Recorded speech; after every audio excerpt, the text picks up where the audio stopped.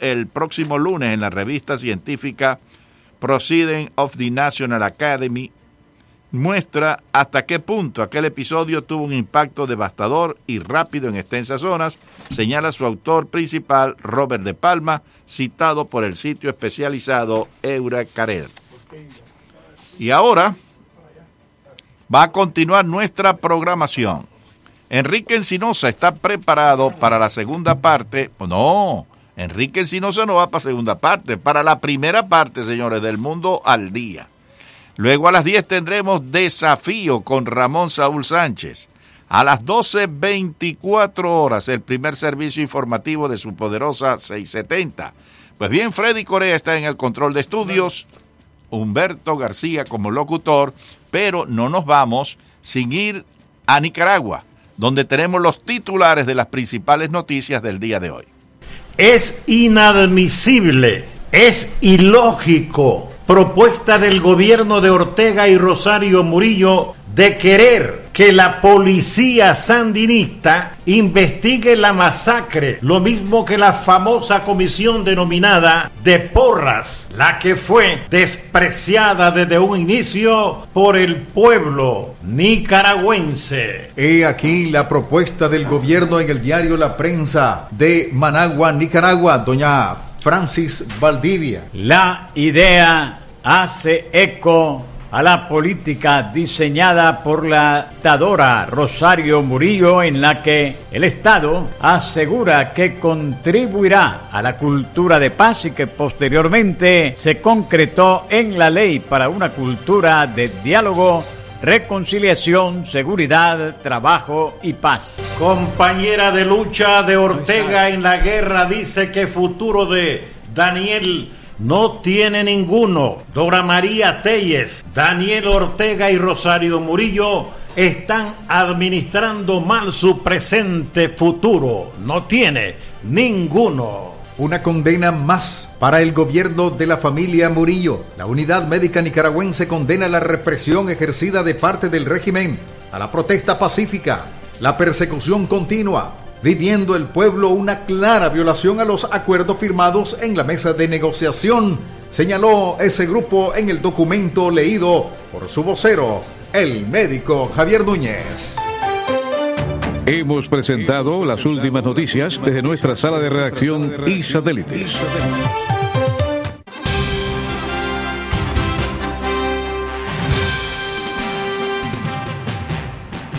Cae la noche y llega a la Poderosa 670 el periodista y más versátil de los historiadores de Cuba, Enrique Encinosa. Su valentía, tenacidad, así como la defensa de las ideas de libertad de los pueblos de América, hacen de él la diferencia en la radio de Miami. Ahora, ponga atención. Los invitados de Enrique ya están con nosotros y los temas a tratar esperamos que usted los debata junto a nuestra audiencia.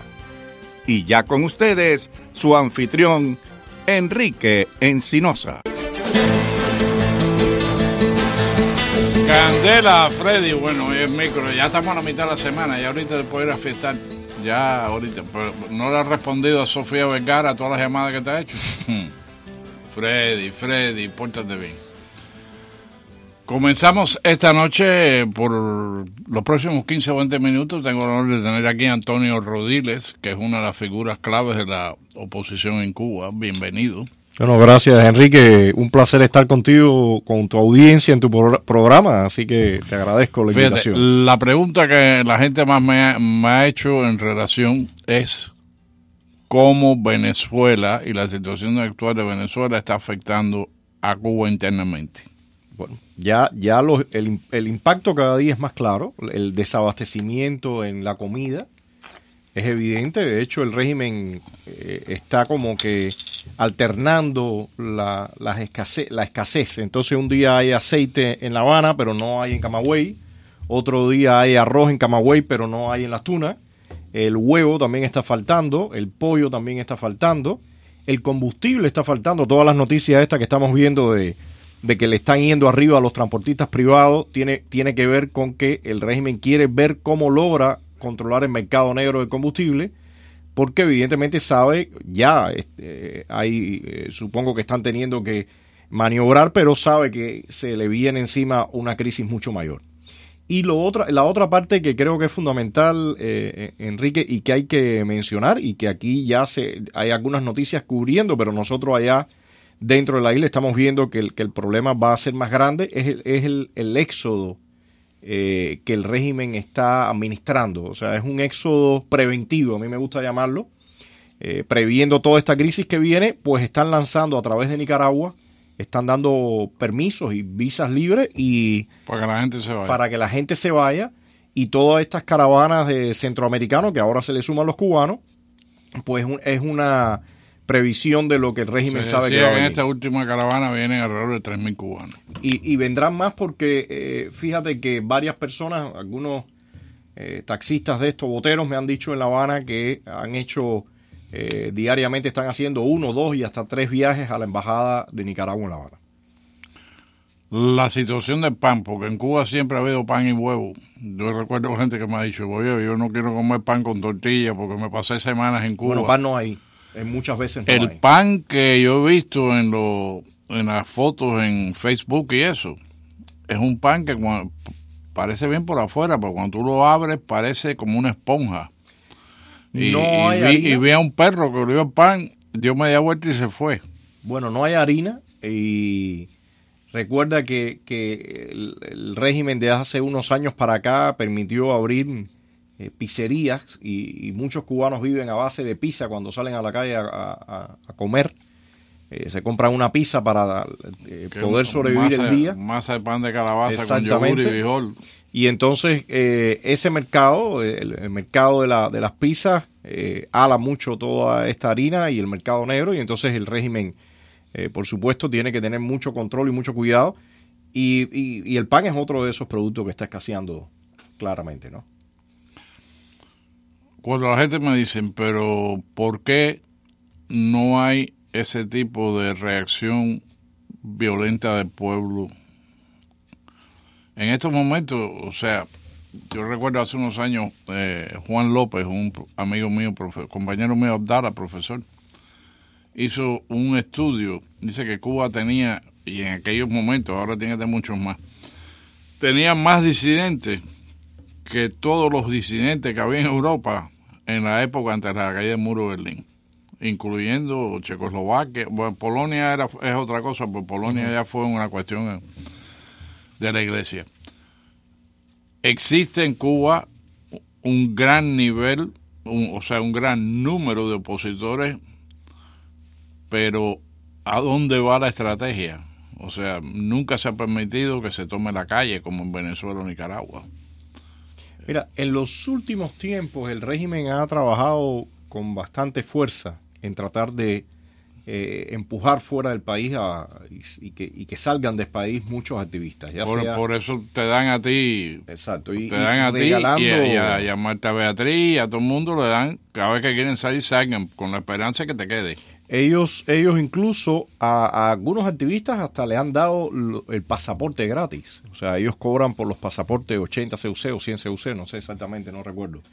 Pero en los últimos tiempos han presionado a varios activistas, o sea, con todos estos arrestos, el acoso a la familia, y de momento le ponen el pasaporte en la mesa y si se quieren ir, que se vayan. Y claramente han tenido en muchos casos éxito, porque te imaginarás que es como un animal que tú tienes arrinconado y de momento le abres una puerta, pues sale, ¿no? Entonces, realmente el hostigamiento, el acoso a la familia... Todos hemos visto disidentes que han venido y han desaparecido. También hay muchas personas que han salido y que han salido a cursos o a otro tipo de eventos y deciden quedarse. Y es entendible porque realmente el acoso que tiene y la presión que hay es mucha. Y yo creo que ahora el régimen, como te decía, está previendo. La mentalidad, para mí sería muy difícil. A mí no me importa fajarme a machetazo con un enemigo, pero el concepto de estar en esta sociedad, montarme en un avión, regresar a ese infierno y estar indefenso. No, es difícil. Sobre todo la impunidad con la que se mueve el régimen, que hace lo que se le pega la gana y hasta ahora, gracias a Dios ahora se están implementando algunas políticas de sanciones y esperemos que aumenten, pero hasta ahora el régimen actuaba y no había ninguna consecuencia. Entonces eso también era un mensaje de alguna forma, o no de alguna forma, un mensaje negativo para el activismo y para el pueblo cubano, al ver que el régimen podía realizar cualquier violación y no pagaba ningún precio.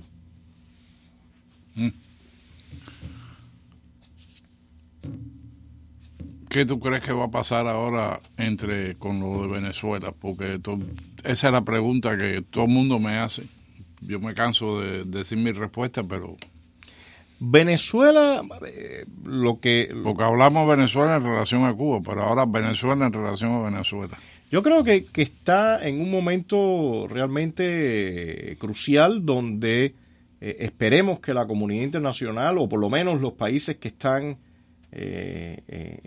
con fronteras con ellos y Estados Unidos, o sea, Colombia, Brasil y Estados Unidos, tomen una posición, o sea, que respondan con lo que han mencionado de posible una intervención humanitaria y un apoyo y que el régimen de Maduro pague cada vez mayores consecuencias por las violaciones, y porque de lo contrario, si el chavismo puede comportarse con la impunidad que estamos viendo en los últimos días. Yo veía unas escenas en unos videos que estaban circulando sobre cómo estaban actuando los colectivos, entrando a casas con armas largas, arrestando a personas. Si ellos logran, mediante estas acciones, que impere el terror, bueno, va a ser un poco difícil a partir de determinado momento volver a mover a la gente.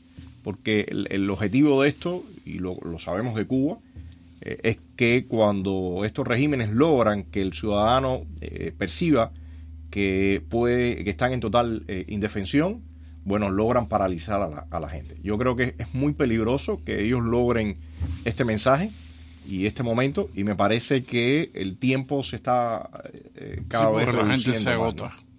Se está agotando, y si ellos logran imponer el terror, bueno, definitivamente eso va a ser catastrófico, ¿no?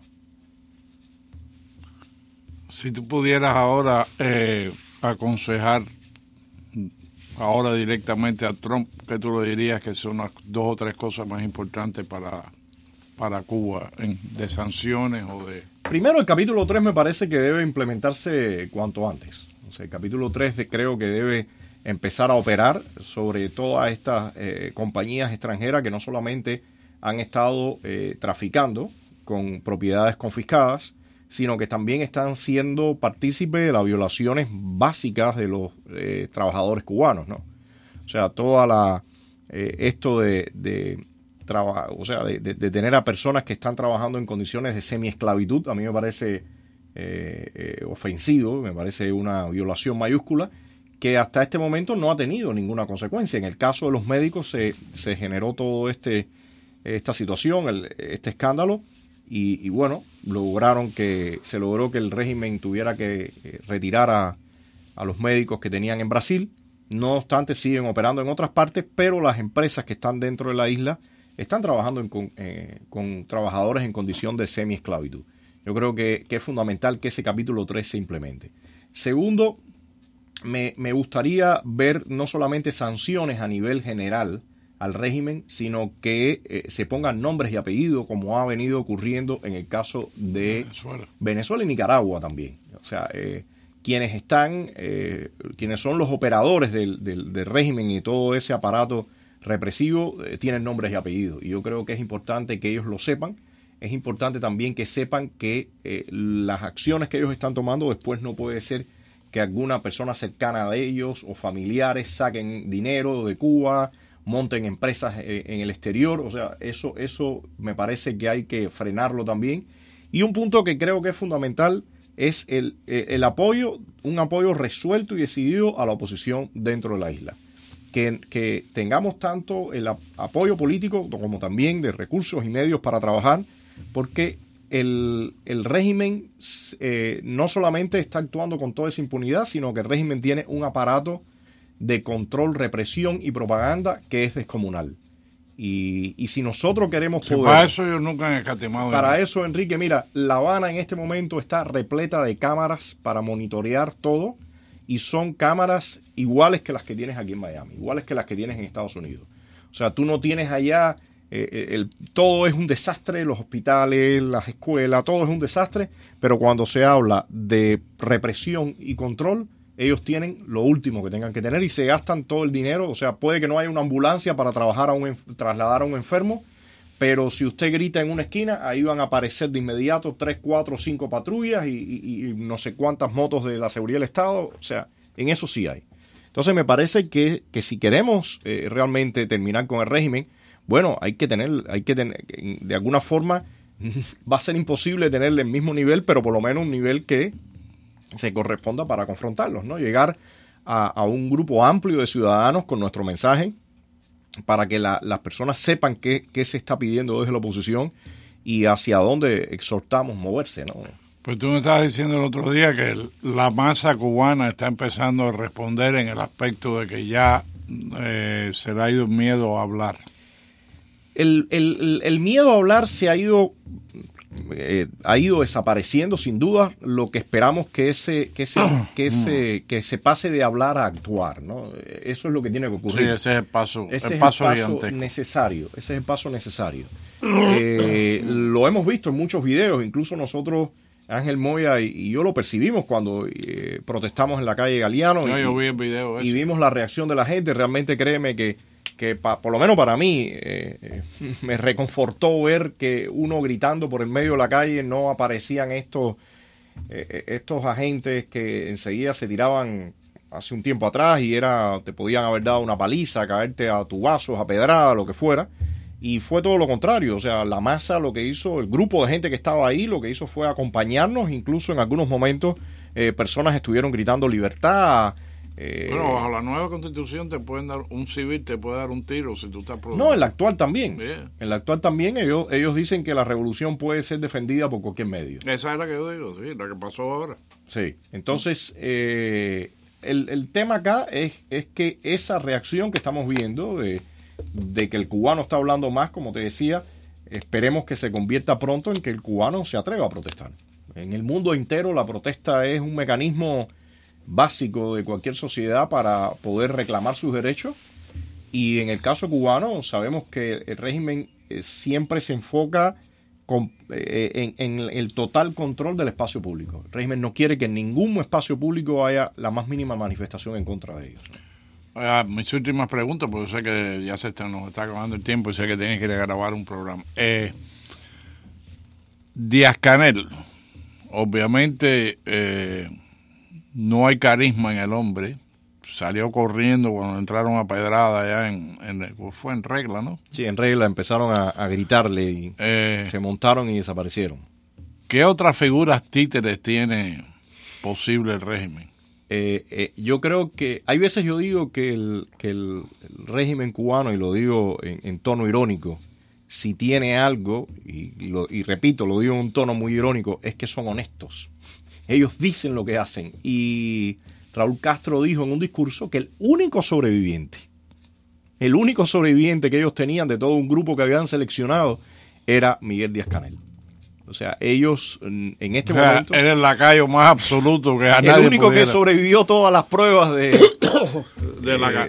lacayo Guataca. Exactamente. Entonces, eso trae por consecuencia de que en una situación como la que se está viviendo, ellos no dispongan de individuos que puedan realmente mostrar un cierto liderazgo incluso dentro de las filas de ellos mismos. O sea, la gente de Díaz-Canel todo el tiempo se está riendo, se está mofando, no lo respetan. O sea, esto mismo que tú mencionabas de gritar cuando estaba en su caravana que habían ido a Regla, y los chistes que hay en la calle incluso son con improperios realmente fuertes, ¿no? Entonces... me lo tiene que decir fuera del aire. Se lo digo fuera del aire.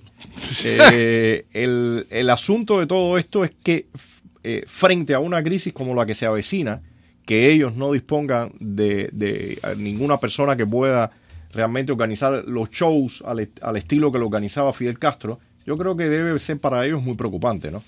porque en los años 90, cuando se dio toda la crisis a partir del colapso del bloque comunista, Fidel Castro movilizaba y formaba todos estos espectáculos y ponía a las personas a marchar y todo ese asunto, y con eso trató de generar el estado de emergencia ese que siempre manejaba para tener a la gente entretenida y controlada. Ahora mismo eso no creo que ellos dispongan de nadie que pueda armar todo este circo, ¿no? Bueno, oye, me quiero darte las gracias, porque ya son las 8:20 y tienes ya que partir. Quiero darte las gracias y te traeré pronto. No sé cuánto tiempo vas a estar por aquí, pero... Debo en principio estar hasta este viernes, ¿no? El viernes 12. Ok. Entonces, bueno, como te decía, para mí es un placer estar por acá y sobre todo... Ahora es un poco apurado el programa, pero estar e interactuar un poco con tus oyentes, que sé que tienes una buena audiencia que es bastante participativa en el teléfono, ¿no? Candela. Bueno, Freddy, vamos a un corte comercial y cuando regrese voy a abrir las líneas. Antonio Rodiles se va ahora, Frank de Varona llegará ahorita. El doctor Frank de Varona.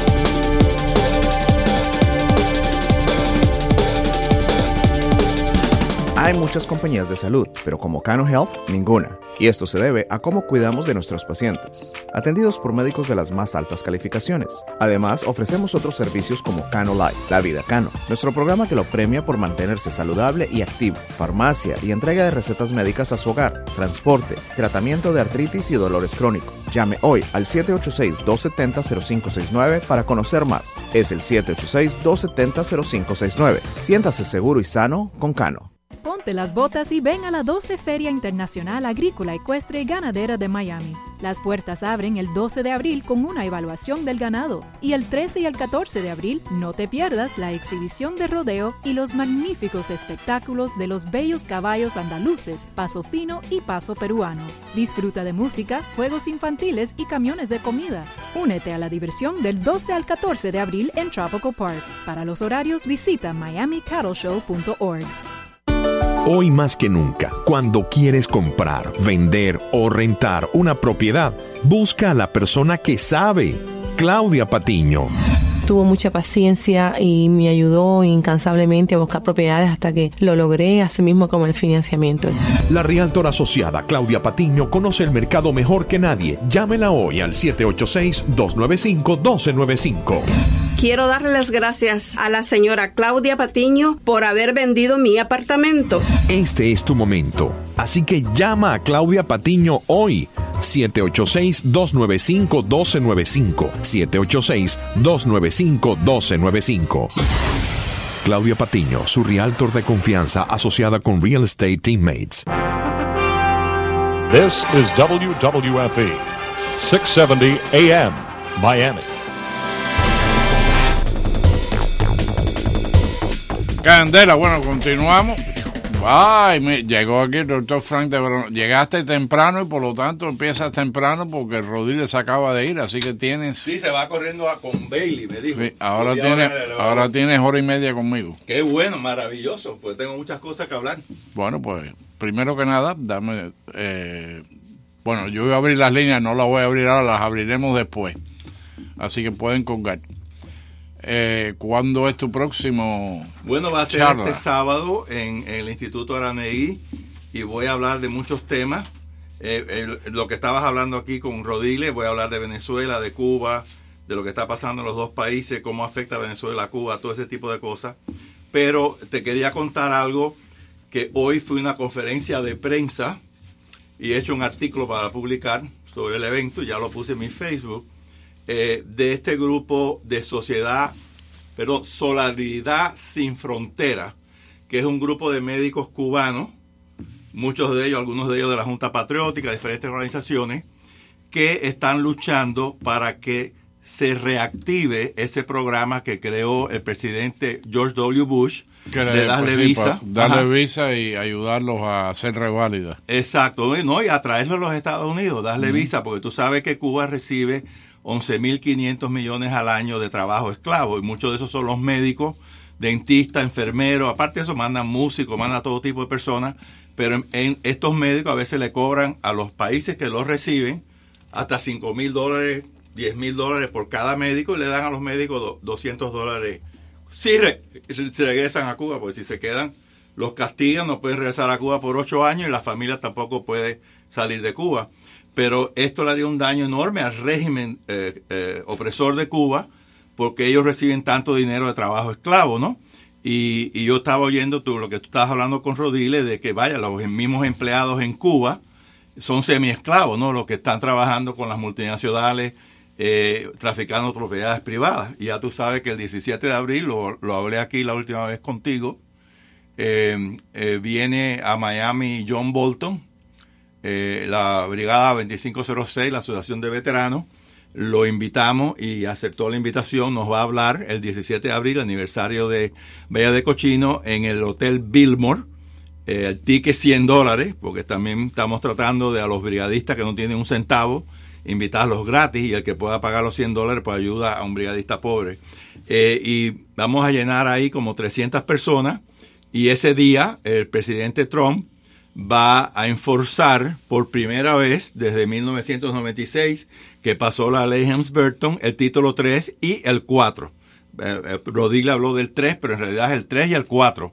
El 3 es, por supuesto, cualquier compañía europea, canadiense, que esté traficando con una propiedad privada de un estadounidense o de un cubano americano, digamos el dueño de la Manzana Gómez, que se metió ahí, una compañía de Suiza, hizo un hotel 7 estrellas, cobra, qué sé yo, $500 por el cuarto, hicieron un montón de tiendas abajo. Bueno, el dueño o los descendientes de ese dueño, que probablemente es un cubano americano, tiene aquí el nieto, el que sea, le puede meter una demanda judicial en un tribunal norteamericano a esa compañía de hoteles que intervino o traficó con una propiedad que era robada, o una meliá que haya hecho un hotel en Varadero y ese terreno era de un cubano, y donde tenía su terreno le construyeron un hotel español. Pues aquí en tribunales norteamericanos le pueden meter una demanda a la meliá por haber estado usando propiedades robadas. Así que eso es una gran cosa. Y el 4... Otra gran cosa ha sido, ¿sí?, el cambio de visas, que ahora ya no es de 3 5 meses. años. 3 meses ahora.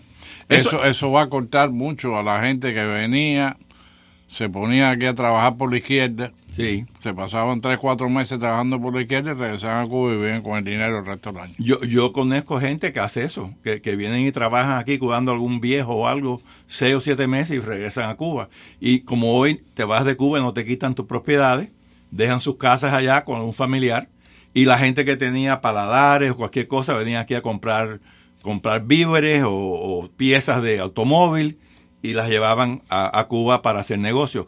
Bueno, eso lo hizo Estados Unidos, no tanto por Cuba, porque Trump dijo que iba a tratar a los otros países del mundo igual que tratan a los ciudadanos de Estados Unidos. Y como en Cuba, cuando un ciudadano americano quiere ir a Cuba, nada más que le dan 3 meses de estadía.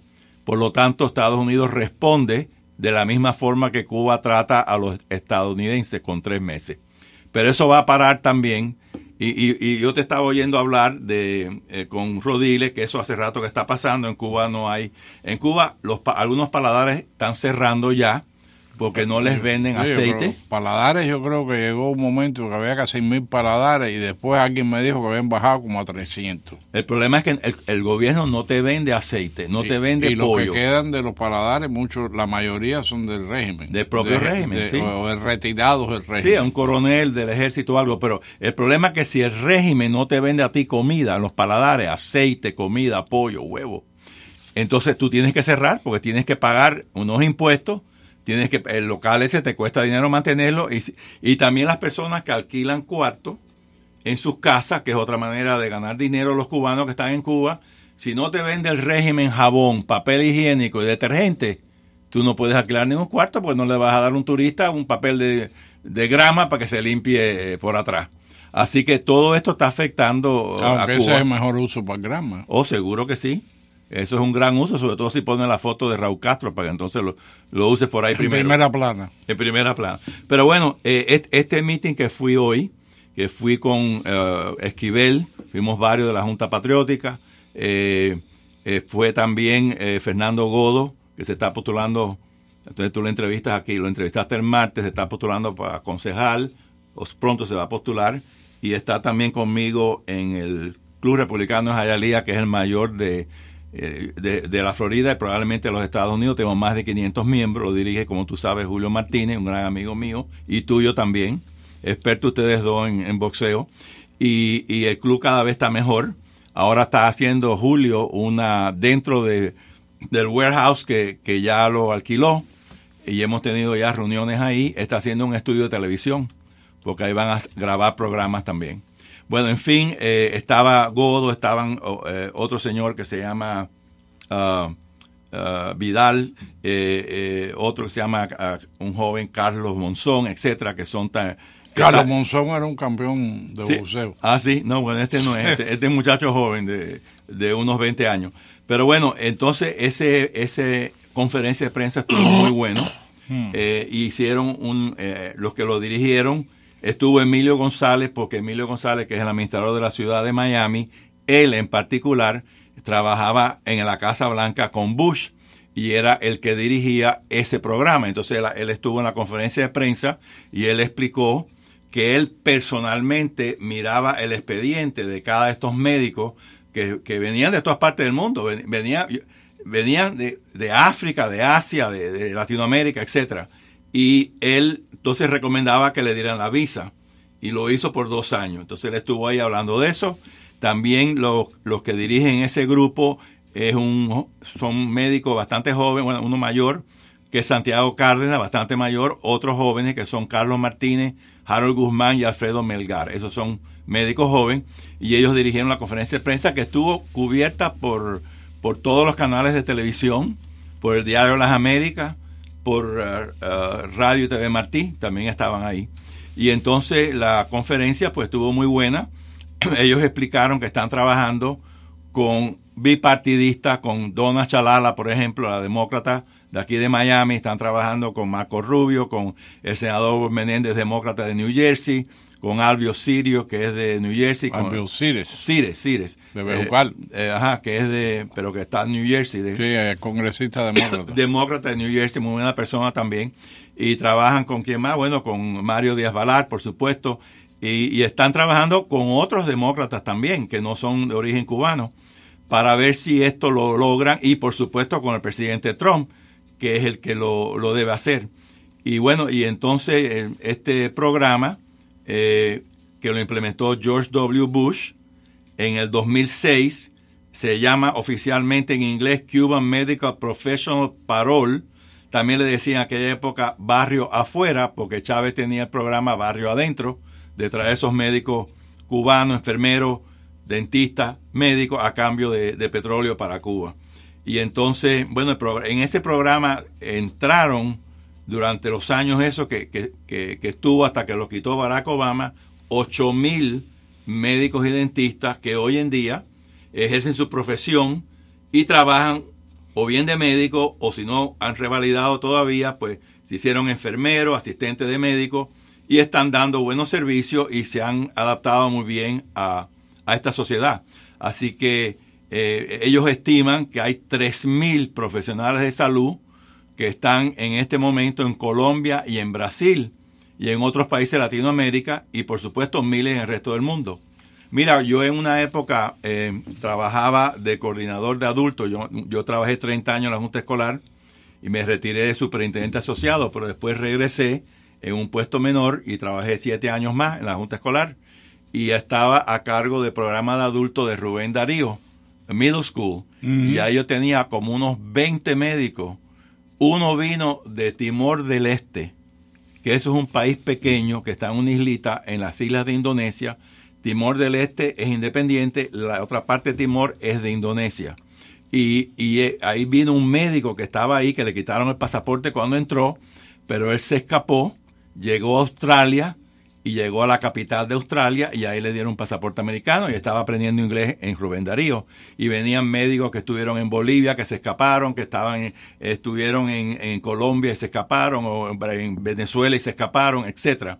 Así que ese programa funcionó muy bien los años que duró, pero desgraciadamente Barack Obama, para darle una concesión más unilateral al régimen opresor de Cuba, quitó ese programa de un día para otro, y cuando lo quitó, se quedaron muchísimas personas que ya se habían escapado y no había manera de traerlos aquí. Y Ileana Ros-Lehtinen, Mario Díaz-Balart, Lincoln Díaz-Balart, que estaba todavía en el Congreso, ¿cómo se llama? El senador Marco Rubio, toda esta gente trataron de, durante las épocas de Barack Obama, traer estos médicos.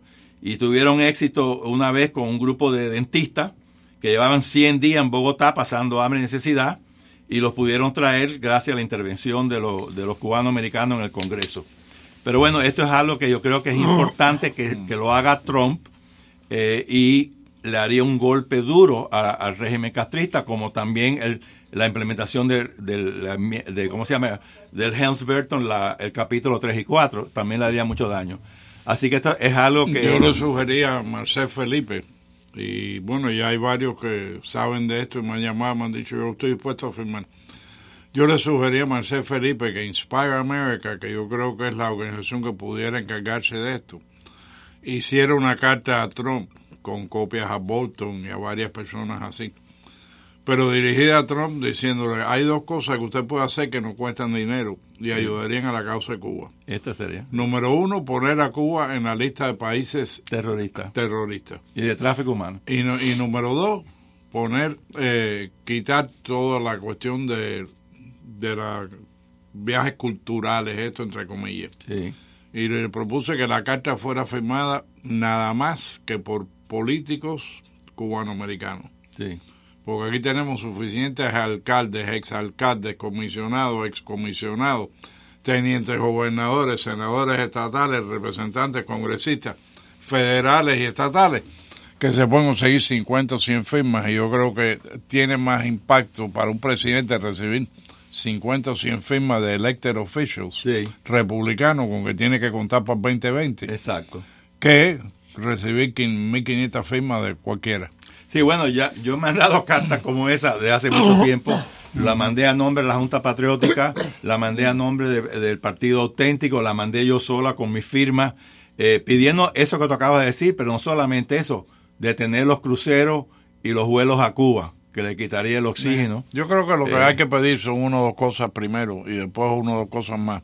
Bueno, y la otra cosa es reducir también las remesas, porque ilimitadamente hoy en día pueden mandar lo que da la gana. Y en épocas de Bush y de otros, podías mandar cierta cantidad, pero no ilimitadamente. Hay muchas cosas que se pueden hacer para quitarle el oxígeno a Cuba y ponerle presión. Pero esa sería una de ellas. Pero bueno, en fin, esta conferencia quiero mencionarla porque también voy a hablar de esto en Aranegui, porque esto es importante lo que ha pasado, y sobre todo cómo Barack Obama borró a Cuba de la lista de tráfico humano, que lo hizo el 27 de julio del 2015 en un acto asqueroso de apaciguamiento de este gobierno de Barack Obama, que hizo tantas concesiones unilaterales a cambio de nada, excepto más opresión. Y también quitó a Cuba de la lista de los países terroristas, algo que Trump debe insertar a Cuba una vez en eso, porque Cuba tiene una oficina de Hamas en La Habana, Cuba tiene un ejército de ocupación en Venezuela, ayuda a Venezuela a exportar uranio a Irán, a ayudar a Hamas, a Hezbollah, todas estas cosas que hace Cuba, que también ya es importante que eso pare. Pero bueno, ese sería uno de los temas que yo hablaría también. Pero algo muy importante que quería decirte es que yo quería hablar de algo que no sé si tú estás al tanto, que ocurrió en época del gobierno de Obama. Y es que hubo un señor que se llama Dennis Montgomery, que trabajaba para la CIA, y él se quedó horrorizado viendo las cosas que estaba haciendo la CIA, la NSA, el FBI con Robert Mueller, y se robó 47 hard drives de computadora que tenía nada menos que 600 millones de páginas de cosas secretas. Y ahí se descubrió 600 millones de páginas en 47 hard drives. Eso es lo que... Fíjate que yo uso en los archivos de los periódicos del Congreso para hacer research de todo tipo, de Cuba, de buceo, de todo, que es ¿cómo se llama? Chronicling America. Ajá. Son periódicos, pero decenas de diferentes periódicos, sí. Microfilm página por página, de 1780 y pico hasta ahora ya están por 1965 y creo que no llegan a 4 millones de páginas. Eso es lo que dice los artículos que he sacado de eso. Dennis Montgomery se llevó 47 hard drive y que tenían 600 millones de páginas de información, de acuerdo con estos artículos que han salido. Y si es una exageración, pues será menos millones, pero no importa. El problema es que se llevó todo eso y él quería hacer lo que se llama ser un whistleblower, ¿no?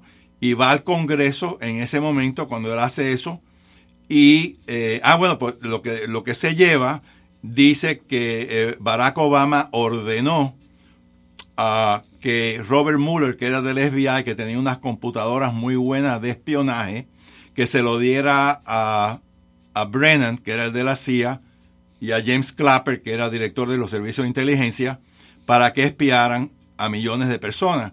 Pero entre los que espiaron, estos documentos revelaron que espió a todos los jueces de la Corte Suprema, a 156 jueces federales, a miembros del Congreso, a personas como Donald Trump, que en esa época soñaba que se iba a postular para presidente, y a unos 20 millones de norteamericanos, entre ellos a mí, que bastante me espiaron a mí durante la época de Obama.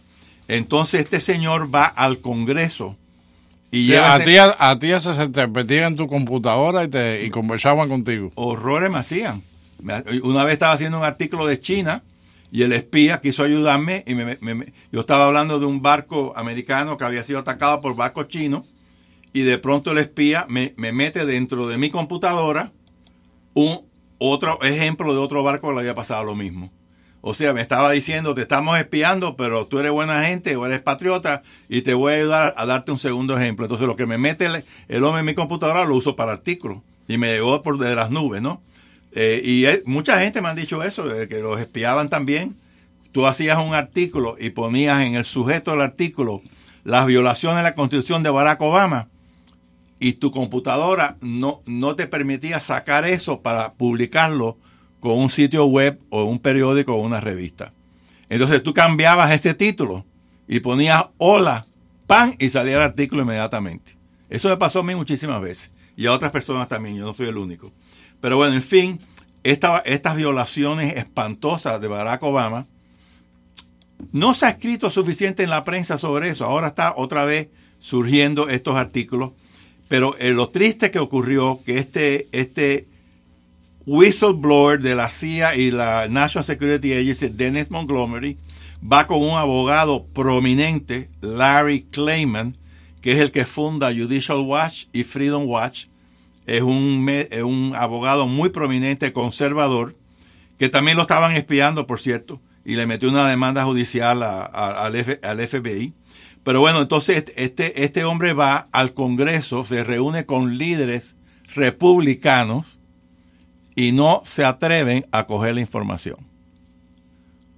Porque, ¿qué es lo que hacía Barack Obama en estos años? Si tú eras un político republicano. Bueno, te averiguaban algo negativo de tu vida. Que tenías un amante, que tenías un hombre amante, que te robaste dinero en una operación, que cogiste dinero por abajo de la mesa. Y entonces le decían a este republicano, no te metas con nosotros, porque te podemos sacar del Congreso mañana, pues tenemos esto de ti.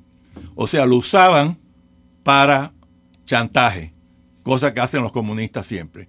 Te cogen algo, como le pasó al cardenal Ortega con Cuba, ¿no? Que le dieron un amante hombre, le dieron un video y ahora tú trabajas para el gobierno o publicamos ese video. Algo así estaba haciendo Obama también, y una tremenda violación de la primera y la cuarta enmienda de la Constitución, y esto apenas se le ha dado publicidad en Estados Unidos. Pero esto es algo importante y se debe saber, y eso es una de las cosas importantes que yo voy a hablar, porque entonces toda esta gente, por ejemplo, este hombre se aparece con el abogado a ver a James Comey, que era en ese momento el jefe del FBI, y se reúne también con un señor que era el General Counsel del FBI, James Baker, y con dos agentes del FBI, Walter Jordina y William Barnett. Todos estos acabaron trabajando con Robert Mueller en lo que acaba de pasar ahora de la investigación de Robert Mueller, que voy a hablar de eso también aquí. Mueller tenía 19 abogados trabajando para él, los 19 habían sido donantes de la campaña de Hillary. O de Obama. De Hillary o de Obama. Y también tenía un montón de gente del FBI que trabajaban ahí. Y voy a hablar de esto porque él le quiere hacer daño con el reporte. Pero quiero hablarte primero de quién es este traidor a la patria que se llama Robert Mueller. Entonces Robert Mueller es el que facilita estas computadoras a la CIA de John Brennan, que como tú sabes es un comunista wahhabi muslim, y al otro jefe de él que era James Clapper, y entonces empiezan a espiar a todos estos millones de personas y gente del Congreso, gente de la Corte Suprema, jueces federales y gente prominente como Donald Trump y menos prominente como yo. Pero bueno, entonces esto ocurrió por muchos años. Entonces, al ver que el Congreso no lo ayuda, entonces este whistleblower, Dennis Montgomery, habla con este abogado, hace una cita con el FBI y le diga, mira, yo voy a entregar todas estas cosas que yo me robé a cambio de que me den inmunidad y no me metan preso por haber robado documentos del gobierno. Entonces le dice Comey que está bien, que le dan la inmunidad, pero le prometen a los dos que esta información la van a sacar a la luz pública. ¿Y qué es lo que hacen? Lo encubren todo. Pues como iba a echar para adelante a su íntimo amigo Robert Mueller y al resto de los delincuentes que hacían todas estas barbaridades. Y eso se encubrió y eso es un crimen, eso es una colusión y eso también es obstrucción de la justicia, porque son crímenes que estaba cometiendo el presidente de los Estados Unidos con la CIA, con el FBI, con la ayuda de Mueller, que por cierto Mueller, Barack Obama le extendió 2 años más de director del FBI, sirvió 12 años, porque encubrió todos los crímenes y escándalos de Obama, todos los encubrió. Y el día que se retiró él, yo lo estaba viendo en la televisión, en una audiencia en el Congreso, y los senadores republicanos le estaban preguntando a él, que en una semana se retiraba ya del FBI, y le decían,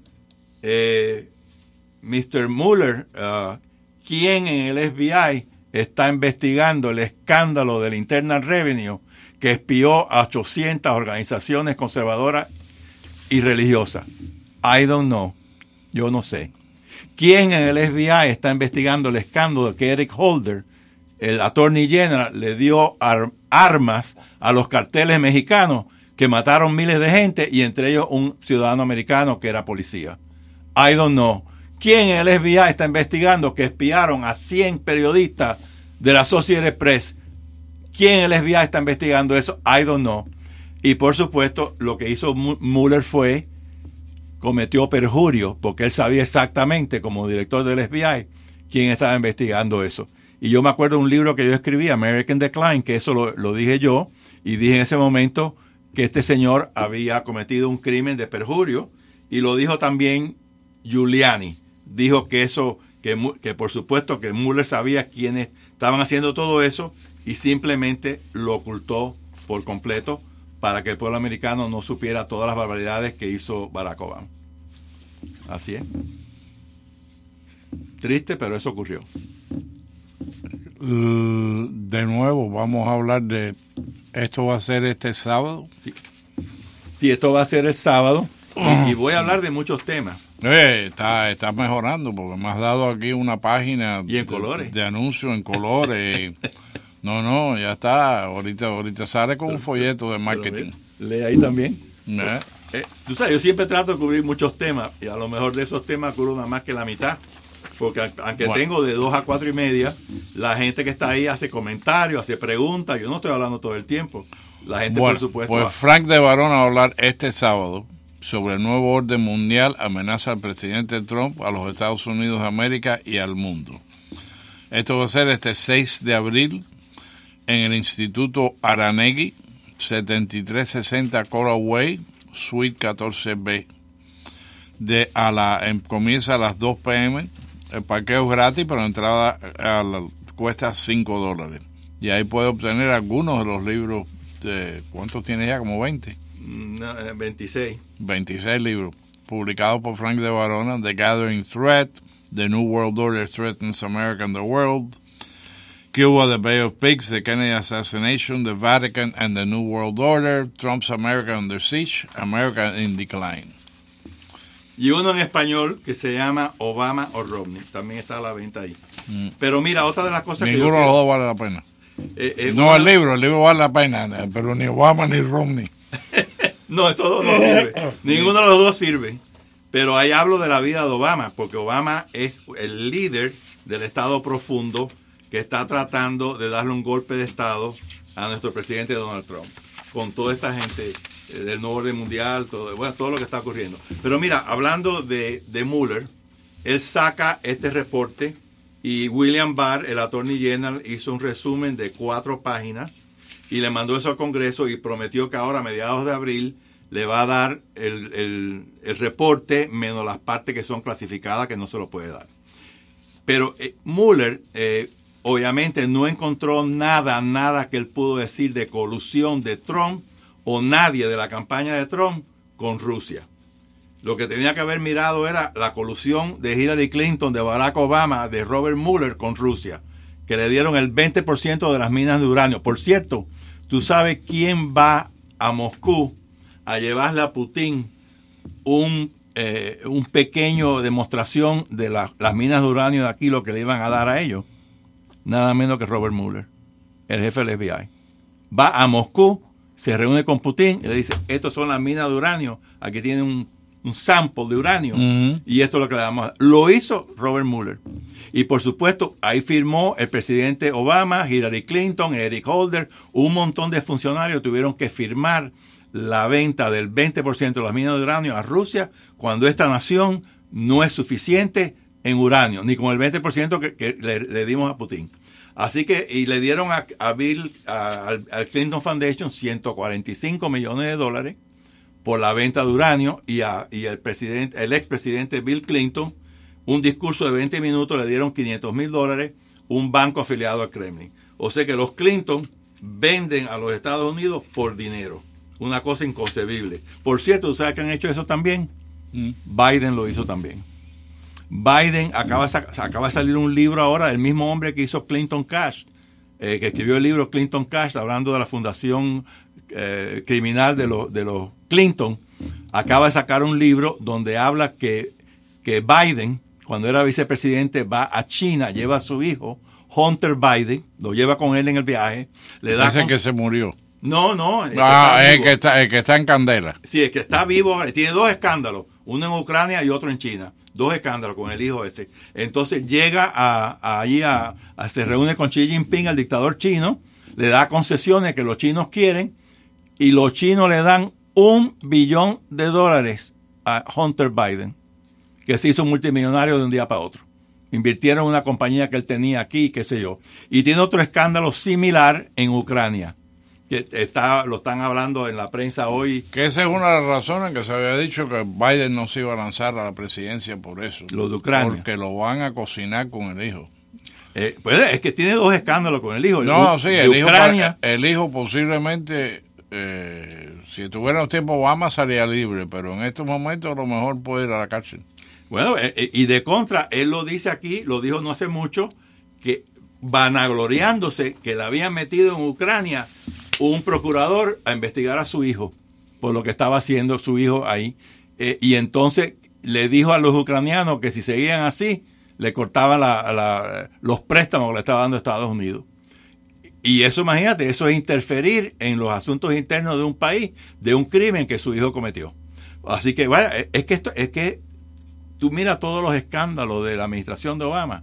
¿Y quién tú crees que estaba ahí al lado de él 8 años? Si no era Joe Biden también. Y ahora están sacando que si masajeaba a las mujeres, sacan 2 o 3 mujeres. Y ahí están los videos. Le gustaba tocar a las mujeres por adelante, por atrás, por donde fuera. Era un jamonero. Sí, era un jamonero. Porque no la acusa de violar a ninguna mujer, pero las tocaba. Pues ya son 4. No, y van a salir más. Porque fíjate que cuando estaba anunciando que alguien le daba un cargo al gobierno, y venía la persona a dar un discurso dando las gracias por el puesto que le daban, la mujer estaba al lado, ¿y quién tú crees que estaba tocando a la mujer? Joe Biden. Le tocaba por aquí, por acá, por aquí, por el otro lado. Pero ¿tuviste lo que le dijo Pelosi en un desayuno ayer? No, ¿qué dijo?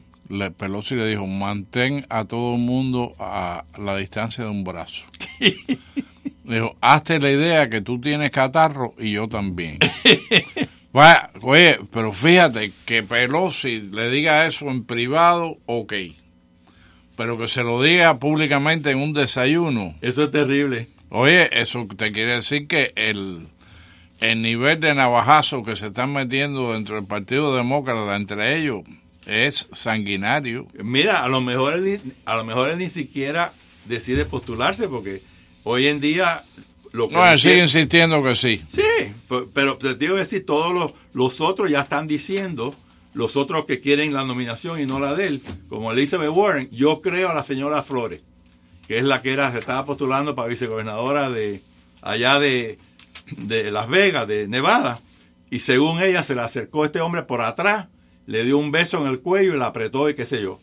Y la mujer se insultó, por supuesto, porque nadie le gusta que le hagan eso, ¿no? O un tipo que, al que sea vicepresidente del país, no se merece que le hagan eso.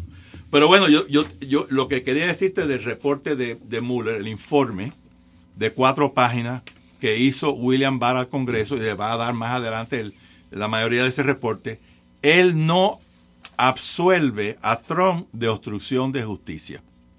No hace ninguna conclusión, porque él entrevistó a 500 personas y muchas personas puso en el reporte, decían que hubo obstrucción de justicia con el presidente, otras decían que no, pero él no concluye si hubo o no obstrucción. A la larga, lo deja en el aire. A la larga, todo lo que será acusado a Trump de obstrucción de justicia por todos los tweets. Sí, estúpido que hizo. Que él estaba haciendo en ese momento, que sí, algunos pueden ser. Pero el hecho de que los hizo públicamente es muy difícil, si no imposible, probar que es obstrucción de justicia, porque no lo está haciendo a espaldas de nadie. Pero lo que yo me imagino de este reporte de este hombre... Pero espérate, porque ahora ya llegamos al momento ese en que Freddy viene, se sienta ahí, me hace una seña, pasamos un corte comercial al boletín de noticias, después regresamos con el doctor Frank de Varona.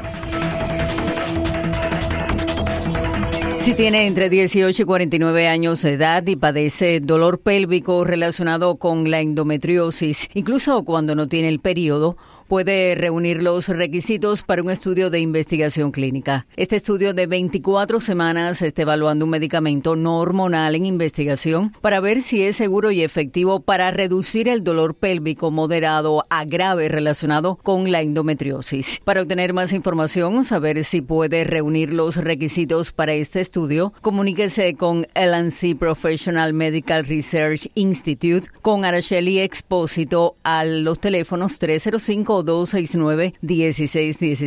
Reitero, 305-269-1616. Usted recibirá gratis examen físico, exámenes ginecológicos y de los senos, pruebas de laboratorio de sangre y orina y compensación por su tiempo. 305-269-1616. Para fotos inolvidables de 15, Memoir Studios. Hola, soy Manuel Busnego y por tiempo limitado les ofrezco a las quinceañeras el especial Un Día en Vizcaya, que incluye fotos, vestido, peinado, maquillaje, álbum, ampliación, más el permiso de fotografía en el Vizcaya días en 3 semanas. Para más información, llame al 305-588-0209. 305-588-0209. Min Memoir Studios, una experiencia fotográfica incomparable.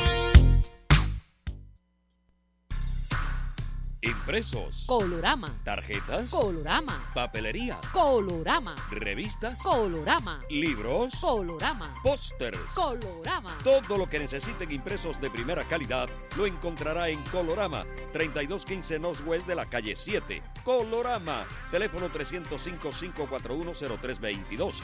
541-0322. Colorama, más de 38 años de experiencia. Colorama. Colorama. Colorama. Maldito sea el soldado que vuelva las armas contra su pueblo. Simón Bolívar. Juntos sí podemos obtener la libertad deseada. Dios, patria y libertad.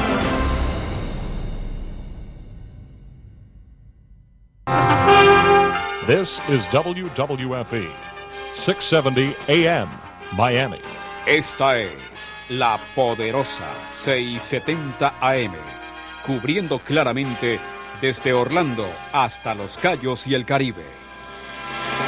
Con sus ondas domina las calles de mi ciudad, trayéndonos alegrías, cumpliendo con la verdad. La Poderosa